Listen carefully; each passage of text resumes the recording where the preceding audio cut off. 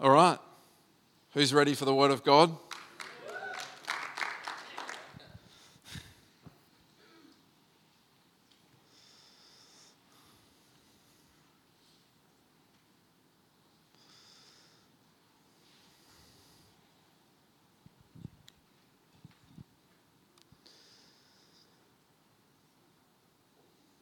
How many know that we're in a significant time in the life of our church?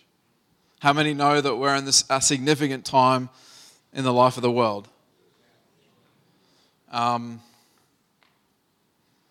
There's no doubt that we see darkness and we see greed and we see violence, but it's also a picture of what we see that the Lord is doing as well.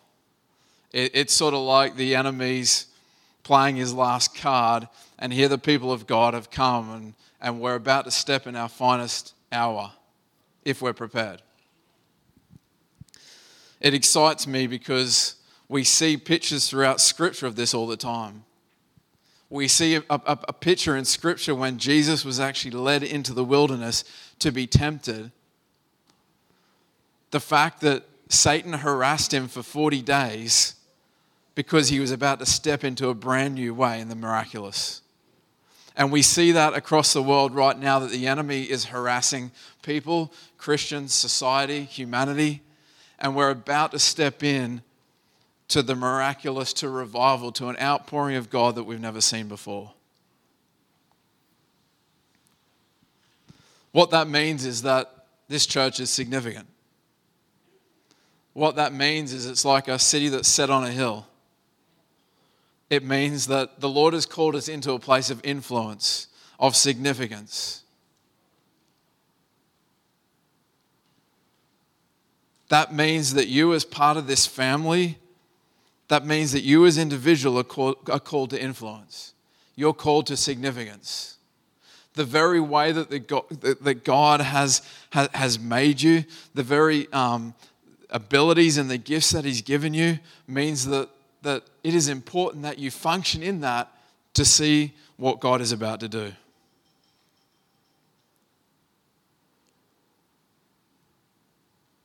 However, in Matthew and actually in a lot of places in Scripture, it talks about the fact that even though we're believing God for significance in the kingdom, Jesus actually turns around and He says, hey, you want significance in the kingdom? He says, hey, and He grabs a little child, He brings him here and He says, hey, you can't even enter the kingdom unless you become like this, let alone attain to significance. If you got your Bibles, if you can turn to Matthew chapter 17, verse 24. And we're going to read from verse 24 into verse 5 of Matthew 18. When I was at Bible college, my lecturer said, this is one thing I did remember. He said, when you're reading the Bible, you got to read through the chapters. As in, don't stop at the end of a chapter. Keep reading, because how many know that the chapter references are here so that we can find the places? But here in this passage in Matthew 17 running into 18, it's all one dialogue. It's all one communication that Jesus had. So we're going to read it right through. If you can follow along in your Bibles, we'll start at verse 24 of Matthew 17. It says, after Jesus and His disciples arrived to Capernaum, the collectors of the 2 drachma temple tax came to Peter and said, doesn't your teacher pay the temple tax? Yes, he does, he replied. When Peter came into the house, Jesus was the first to speak. What do you think, Simon, he asked. From whom do the kings of the earth collect duty and taxes? From their own children or from others? From others, Peter answered. Then the children are exempt, Jesus said to him. But so that we may not cause offense, go to the lake, throw out your line, take the first fish you catch, open its mouth, and you will find a 4 drachma coin. Take it and give it to them for my tax and for yours. At that time, the disciples came to Jesus and asked, who then is the greatest in the kingdom? He called a little child to him and placed the child among them. And he said, truly I tell you, Unless you change and become like little children, you will never enter the kingdom of heaven. Therefore, whoever takes the lowly position of this child is the greatest in the kingdom of heaven. And whoever welcomes one such child in my name welcomes me." How many know that there are a lot of passages in the Bible that are just weird? We don't have to look too far, especially in the Old Testament, to find that there's some pretty out there, absurd, abstract stories about what Jesus and what God does.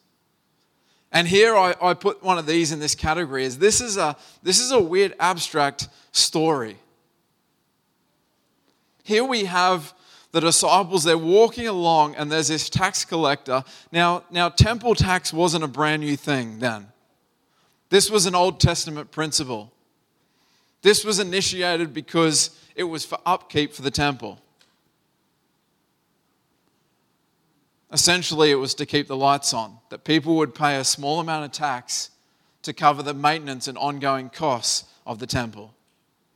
And here one of these people that collects this money comes up to Peter, to the disciples, and says, "Hey, does your teacher pay the tax?" And Peter, without question, says, "Yes, of course he does." And never thought about it any further and walked into the house. Jesus initiates this conversation and says, "Hey, Peter, the kings of this world, who do they tax? Their children or their subjects?" And he says, "Well, their subjects."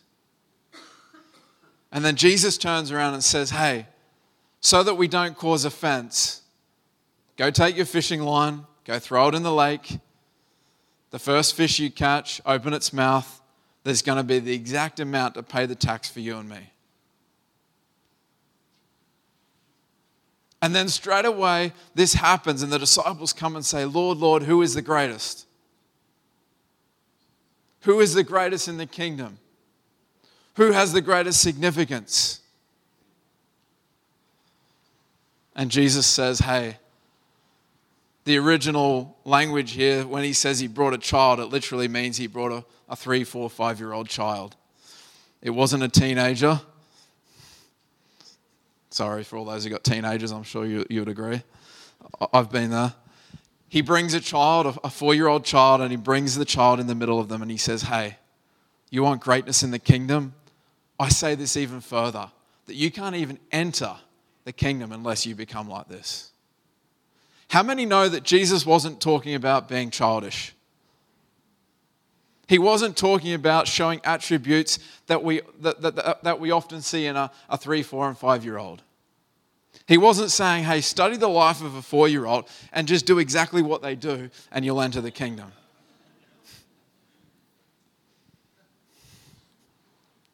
But there was some this was practical instruction. There was some real things that Jesus was saying, "Hey, listen closely and have a look at this child because I want to teach you a lesson." When I was reading through this passage, I was struck again the fact that in chapter 18, verse 1, it actually says that the disciples come to Jesus and said, "Who is the greatest?" It says right at that time, there was something that happened in the previous verses, in the previous story, whereby they said, "Who is the greatest?" And I was thinking, was it because this miracle of the coin appeared in the fish's mouth? Well, the disciples had seen miracles. I don't think it was. I think that in this passage here, Jesus actually reveals his identity as the Son of God. Because what he says here is he says, "Hey, the kings of this world, what do they take taxes from? Their own children or their subjects?" And then he paints the analogy. He says, "Hey, what is the temple? The temple is God's house on the earth." And all of a sudden they get a clear picture and they think, "Oh wow, that's right. We've just got the revelation that Jesus is saying he's the Son of God." How many know that this person that came to collect the taxes, he said, "Hey, Peter, what does your teacher do? What does your leader do? What does your person that you follow do?" And in this moment, Jesus says, "Hey," he gives them a clear revelation and says, I'm the Son of God. At this moment, this is when the disciples said, who's going to be the greatest? Because in that moment, they realized once again that he wasn't just an amazing teacher, he wasn't just an amazing leader, he was actually the Son of God. You see, when we realize who God really is, and then in turn who we are from that, our natural response is for greatness. Our natural response, once we see and understand a revelation of the identity of God as our Father and who we are in that, our natural response is to pursue a life of significance and value and purpose. The crazy thing I find fascinating in this passage is that Jesus doesn't turn around and say, hey, you shouldn't be talking about greatness. He never turns and says, get behind me, Satan. He doesn't punish them. He doesn't correct them about that comment. What he does is he said, hey, if you want true greatness, let me teach you a lesson from a child. And he pulls the child in and he says, hey, unless you become like this, you can't even start your life of significance. How many know that in our Western culture, we often prioritize theoretical instruction over practical lessons? Let me say that again. We often prioritize theoretical instruction over practical application. That's why you can get a business course and be taught from someone who's never owned a business.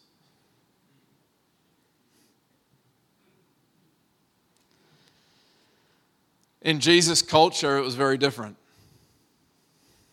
And Jesus often emphasized practical lessons and then also some theoretical instruction. We see here in this passage that in Matthew chapter 17, Jesus does it. See, we often in our Western culture, we give a theoretical instruction and then we'll do the practical application. But here Jesus does it the other way.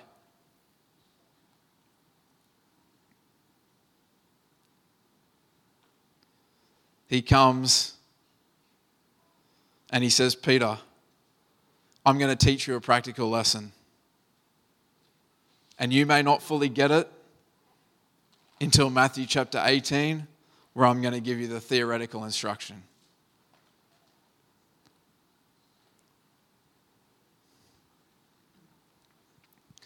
Can you imagine this story? I find it quite weird, this story about this coin in the fish's mouth. Obviously, Jesus has got to the point where he says, okay, we're going to pay some tax. And he says to Peter, hey, go take your fishing line, go to the lake, catch a fish. The first fish you catch, there's going to be the exact amount for the tax.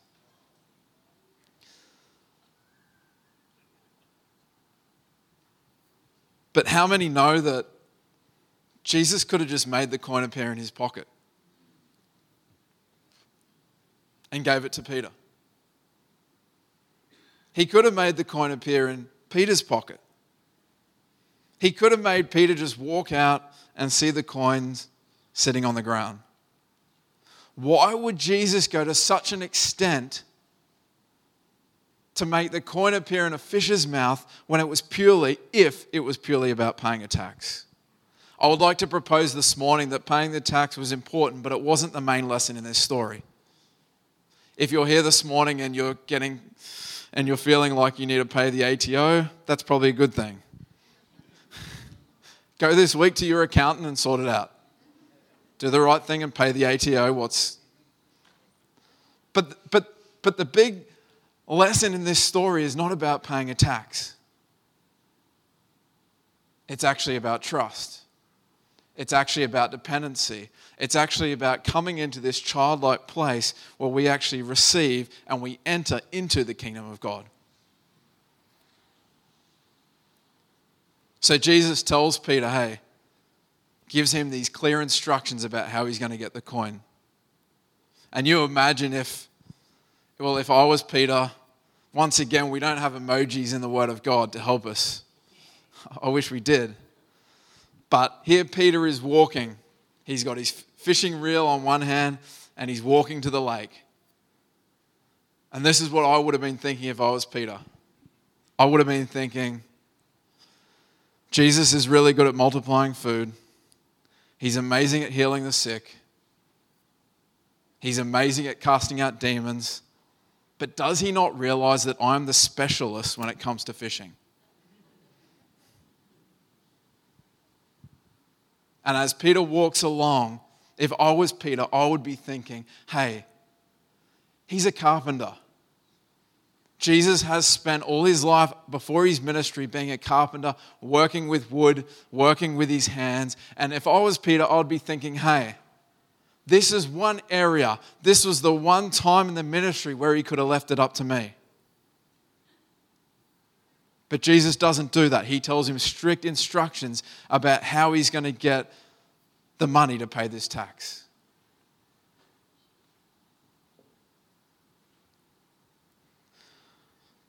Scholars tell us that Peter just didn't used to go fishing on the weekend like I go fishing every now and again for fun. I enjoy getting on the water. I enjoy having a go. But we have to remember that up until the point where Peter met Jesus, he was a trained fisherman. It was his occupation. His earliest memory was a memory probably being on the water with his father or his grandfather. This was probably an occupation that went through his whole family. His father was most probably a fisherman. His grandfather was probably most likely a fisherman. All that Peter has up to this point when he meets Jesus is he's an expert in catching fish.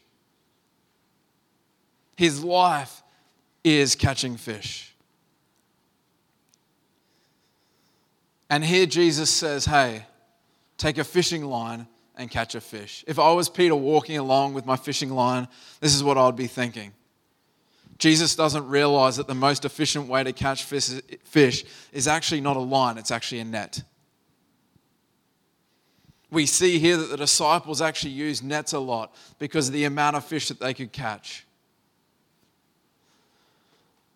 We also know that fishing lines were like the beginners. Apologies for anyone who's really into fishing and fishing lines. But fishing lines back then was like the beginning, like the basic way to fish. And once you moved on from that, then you could handle a net. You could handle a cast net. You could handle some sort of other net to catch fish. This was for experienced people. This was for people that were experts in their craft. And here Jesus has told Peter to basically go back to the simplicity of catching a fish with a line. You just imagine Peter walking along thinking, hey, Jesus doesn't realize this. Jesus doesn't realize that I'm actually a skilled fisherman. You can imagine the stories that Peter would have shared with him and his family growing up about the fish that they caught. And I'm sure as Peter's walking along to that lake, he's thinking, there's one story I've never heard, I've never seen out of the thousands, out of the tens of thousands of fish I've caught, I've never caught a fish with a coin in its mouth. You see, there was every reason for Peter to deny what Jesus had actually told him to do.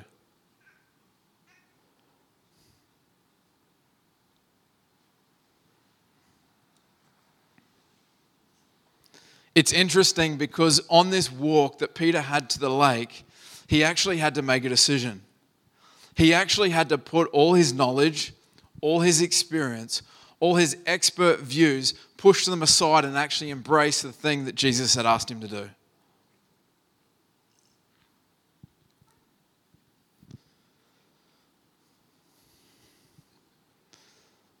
We have an amazing history in this church of 40 years of depth in the Lord, of foundations that are deep. But anywhere where there's such deep foundations, there's also the risk that we run that we become experts. And that we become familiar with what God has done in the past. How many know that Peter had to make a decision in this moment to say, hey, what Jesus has asked me is going against all my logical reasoning as an expert fisherman. The big story here was that Jesus was actually teaching Peter a valuable lesson about how he enters the kingdom of coming low, being childlike, humility, and trust. The big lesson in this story was not about paying tax.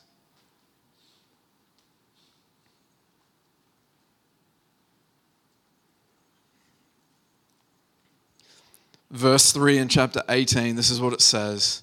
It said, and he said, truly I tell you, unless you change and become like little children, you will never enter the kingdom of heaven. This is what the Passion Translation says. It says, learn this well. Unless you dramatically change your way of thinking and become teachable and learn about heaven's kingdom realm with the wide-eyed wonder of a child, you will never be able to enter it. Let me read that again.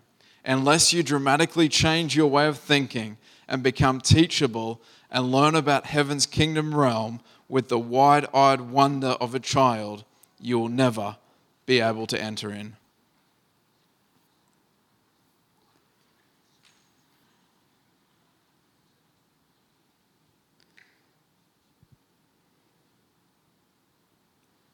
Peter pushes aside all his expert knowledge. He comes to that moment of trust. And I'm sure his thinking process as he walked along to the lake was he was probably wrestling with what Jesus had told him to do. In this case, Peter gets it right. He pushes everything aside and he trusts Jesus. And this miracle happens. It happens exactly how Jesus said. Such an unorthodox, such an abstract way of providing money for tax. But how many know that this isn't the first way that God does things like this?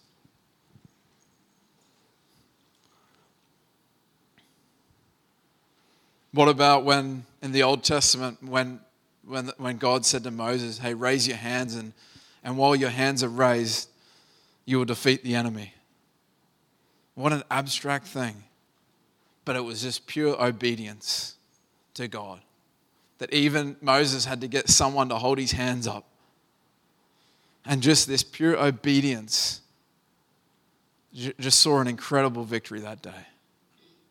Or what about when God says, hey, you're about to go out and attack an army, but put all the worship leaders out first without any other weapons?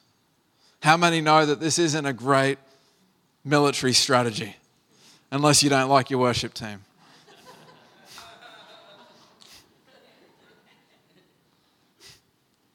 So they put all the worship team out first with no weapons and they see an amazing victory. Or what about when the prophet was surrounded by enemies and the Lord blinds them and then the king says to the Lord, hey, shall we kill them all now? And he says, no, don't kill them, feed them. So they feed them and then the enemy decides, oh, we're not going to attack anymore, and they leave. I mean, this is incredible. This is, when I read these passages, I'm overwhelmed by the fact that, hey, God doesn't do things like I would. Who's ever came to this realization? I shared this last week, but on one hand of the tension, we have the fact that, hey, we have the mind of Christ. We are created in his image.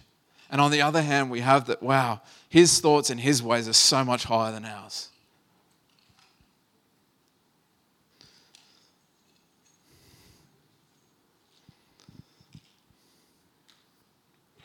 Quite a few months ago, somebody gave us a present, and it was a gift for the kids. And it sat on our table for a couple of weeks in the box. And it was one of these water slides that they're in a box about that big. I think they're in Target. And You pretty much roll them out on your backyard.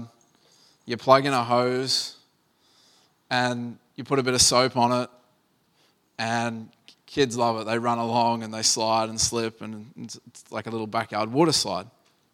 The problem I have with these things is the picture on the front is quite deceiving. Now, I've had experience with this water slide before, so I was an expert, or so I thought.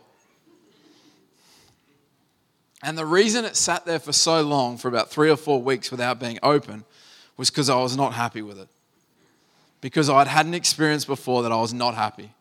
Now, how many know that if you've bought one of these things or had a look in a catalogue, these things are amazing. The picture on the front is incredible. The picture on the front looks like a water slide from Wet n Wild. It literally does. It looks like this 100-meter long slide that just goes on forever. And in the picture, there's like this amazing waterfall fountain that comes out and it mixes with the soap, and there's just bubbles and froth, and the kids just slide through in this epic way. How many know when you get the thing out of the box, it's literally a piece of plastic from here to the speaker, and when you plug the hose in, it dribbles out about that high. So I had disappointments in the past. And so the kids, every few days, they would go past and they grab this and they say, "Dad, is today the day?" I said, "No, today's not the day." The other problem is when you get the thing out of the box, the little plastic pegs, they break, they don't work, you got to untangle the hose. There's a fair bit of effort you got to go to as a parent to set these things up. And usually they're a one-use thing. You know, you can't reuse this stuff. It's just use it, put it in the bin. So the kids are going past every few days. They're looking at this picture. They're getting excited. And one day, it was the day. It was a hot day. The kids came and they said, "Hey, Dad, can we do the water slide?" I said, "Oh." And before I knew it, they had run off to their rooms. They were back in their swimmers. They're sitting there looking. "Dad, today's the day." I said, "Okay." I built up the courage and I thought, and I was thinking, it's going to be so sad because they're going to be so disappointed when we get this thing out of the box. They've been looking at this picture for 4 weeks. It's going to be so disappointing when they get there and they see that it's literally a piece of plastic 5 meters long with a little bit of water dribbling on it. So I took them out. I got the thing rolled out. Now, how many know that kids get pretty excited? And my kids, I've got a 6-month-old, but he wasn't interested, of course.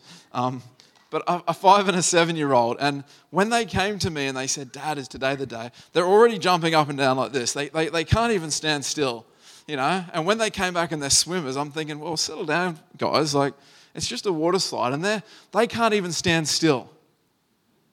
They're that excited about this thing. And I'm thinking this is going to be a bad dad moment. It's going to be disappointing. It's going to end in tears because I know what's in the box. I'm an expert. So we get this thing outside. And I plug the hose in. I said, "All right, someone's got to run and turn the water on." Boom! They both sprint off. They turn the water, then they have a race back. "Dad, the water's on." It's like, okay.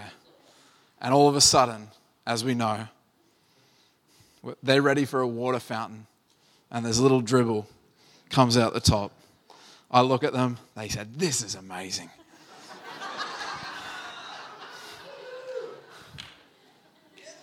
Tommy said, "Dad, go get the soap." And he's standing up. He gets back about 50 meters, like huge run up. I'm thinking, 50 meters? Gee. He's there jumping up and down. He said, "Can I go, Dad?" And he's ready, and he comes running down, hits that thing. He slides for 5 meters. He gets up, he comes up to me and says, "Did you see that, Dad?" I said, "I saw it." And at that moment, I turned around to go inside. And the Lord spoke to me very clear and said, "You need to see more than that." So I walked inside. I grabbed a camping chair. I walked outside. I put it under the tree and I sat there for 2 hours. And what I did for 2 hours was I purely observed. Nothing else. I purely observed. And I didn't participate. I purely observed. And for 2 hours, my kids were excited. They were overwhelmed. They were overwhelmed in a sense of wonder. They were experimenting. They were sliding down on their backs. They switched over to their stomachs. They were rolling down. They were covering each other in grass. They were covering each other in soap. And every time they would run back and say, "Dad, did you see that?" And for 2 hours, this thing only increased to the point I said, I'm losing control here.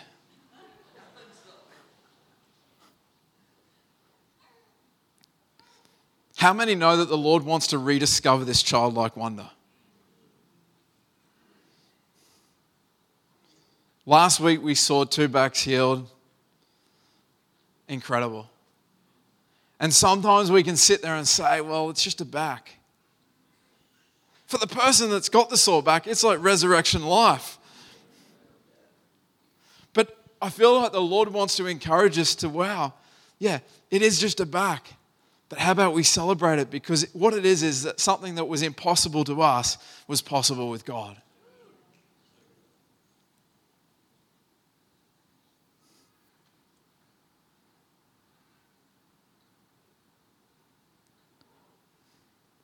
When's the last time that you've just stopped and been overwhelmed with this wide-eyed wonder at the mercy and the grace and the love of God? A few nights ago, I was in the bathtub, and it is something I occasionally like to do. And the one thing about getting in the bath is you got to be organised, because it's not like, if you forget something, it's not like you can just jump out and run around the house and then jump back in. So you've got to be organised. And so I had my phone, I was listening to some worship music, I was relaxing in the bathtub, just enjoying the presence of God, turning my affection to Him. And after 15 minutes of being in the hot water, I started to feel thirsty because it was hot. And so I ignored the thought, I'm thirsty, I'm getting a little bit dehydrated, and I ignored the thought, and I started thinking, I should have remembered to bring a bottle of water.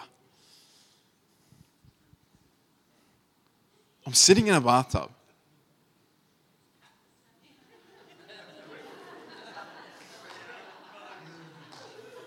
And for 5 minutes, I sat there and I'm engaging with God, but this thought in the back of my mind keeps going every time my body is feeling thirsty.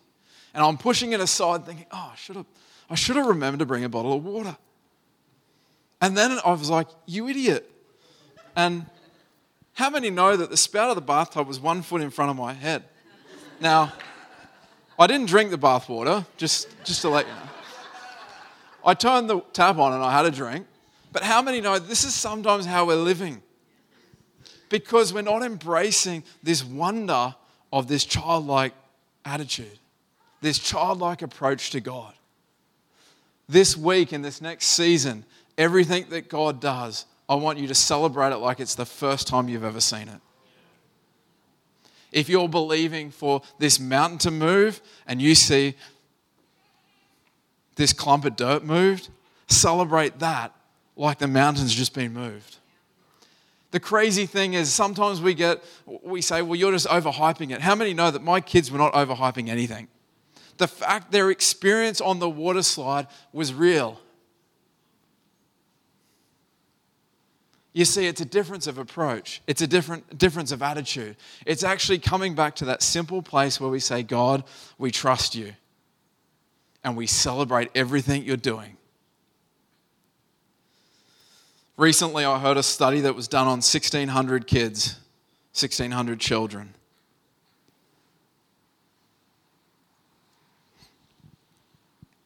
They found that at the age of 5-year-olds, 98% of them were creative geniuses. Out of the 1,600 kids that were sampled in this research project, at the age of 5, 98% of them were creative geniuses. When they tested adults, 2% of them were creative geniuses. what it tells me is that a lack of creativity is a learned behavior. And so the Lord is calling us back to, just like he did to his disciples, saying, hey, you want significance? You want those prophetic words fulfilled over your life? We want the prophetic, the promises and that fulfilled over the life of Hope Point Church. Hey, that's amazing. But how we actually even start to begin is this childlike place of wonder, of just awe at the things that God is doing.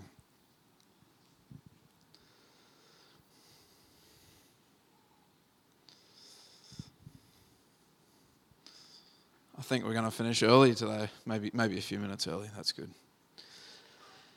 I just want you to close your eyes just as we finish up.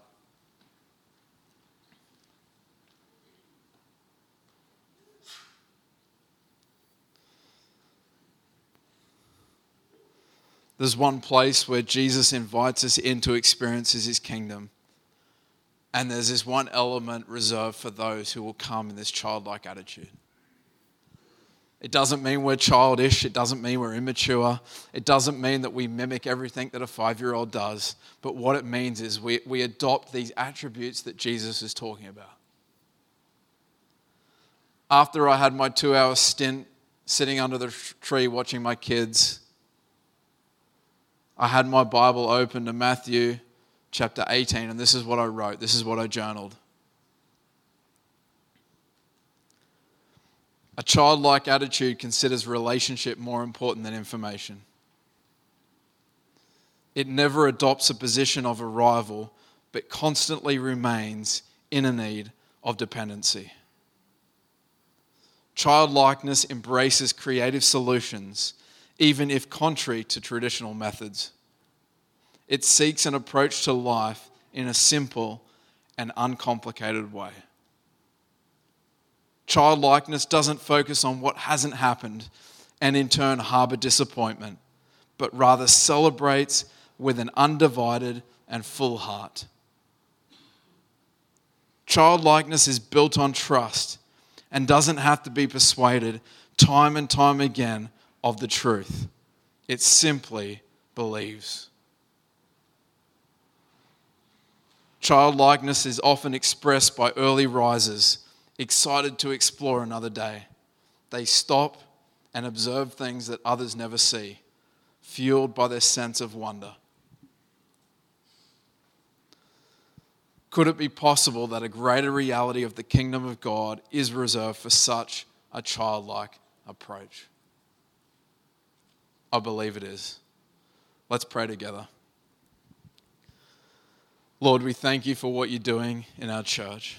Lord, we thank you for what you're doing in our lives. And Lord, we know deep down inside that you have called us to significance.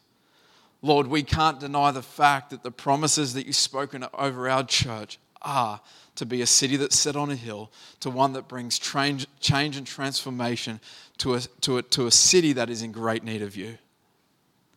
And Lord, as we contemplate the gravity of these promises, Lord, we know that at that same time you say, hey, you can only even begin as you take a childlike approach. So this morning we put aside everything we know and we just come before you in this moment. We come before you and we say, Lord, would you use us? We want to just spend time with you. We want to be used by you. Lord, that you'd be glorified. In Jesus' name, amen. Just before we finish up this morning, if you're here and you've never, ever made a decision for Jesus, maybe you've never even contemplated a relationship with a loving Father. Maybe you didn't even know it was possible.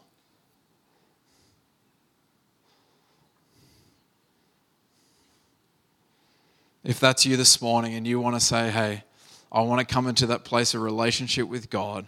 If that's you, would you just raise your hand for a moment just so I can see? I just want to include you in a prayer.